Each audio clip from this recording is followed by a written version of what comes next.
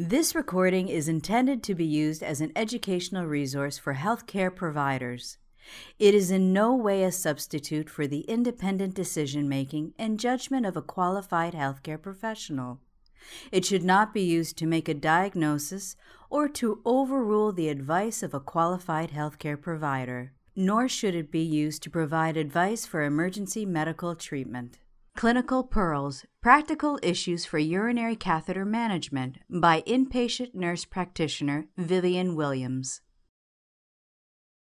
Healthcare workers in all healthcare settings should always adhere to the latest World Health Organization guidelines on hand hygiene and barrier precautions before and after contact with a patient, bodily fluids, or patient surroundings. For more information, please watch our video entitled Hand Hygiene. Introduction. Hi, my name is Vivian Williams, and I am the inpatient nurse practitioner for the Department of Urology at Boston Children's Hospital. Today we will be discussing clinical pearls, how to manage issues related to the Foley catheter. A Foley catheter system is comprised of two components: the urinary or Foley catheter, which is inserted here within the urethra, as well as the urinary drainage bag. This is typically connected to the side of the bed. Securing the urinary catheter. The catheter should be attached to the thigh or the abdomen in order to decrease meatal necrosis, trauma, or skin breakdown. The site of securement should be rotated to prevent skin breakdown. You should change the site every 3 days.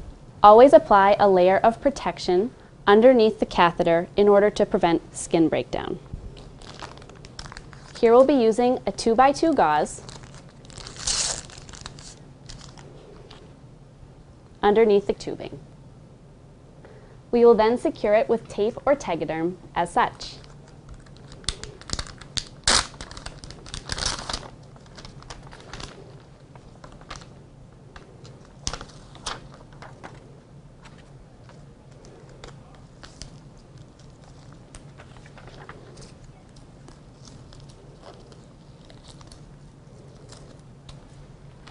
If available, a catheter securing device can also be used to attach the Foley catheter to the patient. Collection bag. You must keep the collection bag below the level of the bladder. It is especially important during transfers to be cognizant of where the bag is. One of the most important pieces of assessing a catheter is to be sure there are no kinks within the tubing. You must also be sure that within the environment there is nothing occluding the tubing itself. The bag itself must be emptied every 3 to 6 hours, or when it is approximately 1/2 to 3/4 full. Never allow this spigot and the non-sterile collection chamber to come into contact. You also want to assess whether there is an airlock within the bag. In order to do this, you must open up the bag and allow air to flow within the bag. Separate the front and back part from the bag and see if this allows the urine to drain. Be sure to close the bag afterwards. Troubleshooting problems with urinary catheters. What if there is tension on the urinary catheter? Prior to securing the catheter, you always want to be sure that the catheter is not on too much tension, as such, within the urethra. There should be a gentle loop of catheter which is secured in place, which does not tug or pull upon the urethra. Tension can cause bladder spasm. If a patient is having consistent bladder spasm, you could consider starting the patient on an antispasmodic.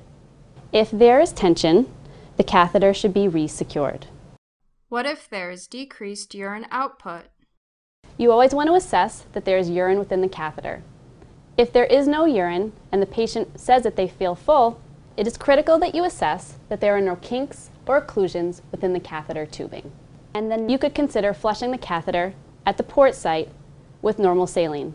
Keep in mind this is a sterile technique. Thank you for watching Clinical Pearls, Care of the Patient with Issues with the Foley Catheter. This recording is a production of OPENPediatrics, a free and open access resource for pediatric clinicians worldwide.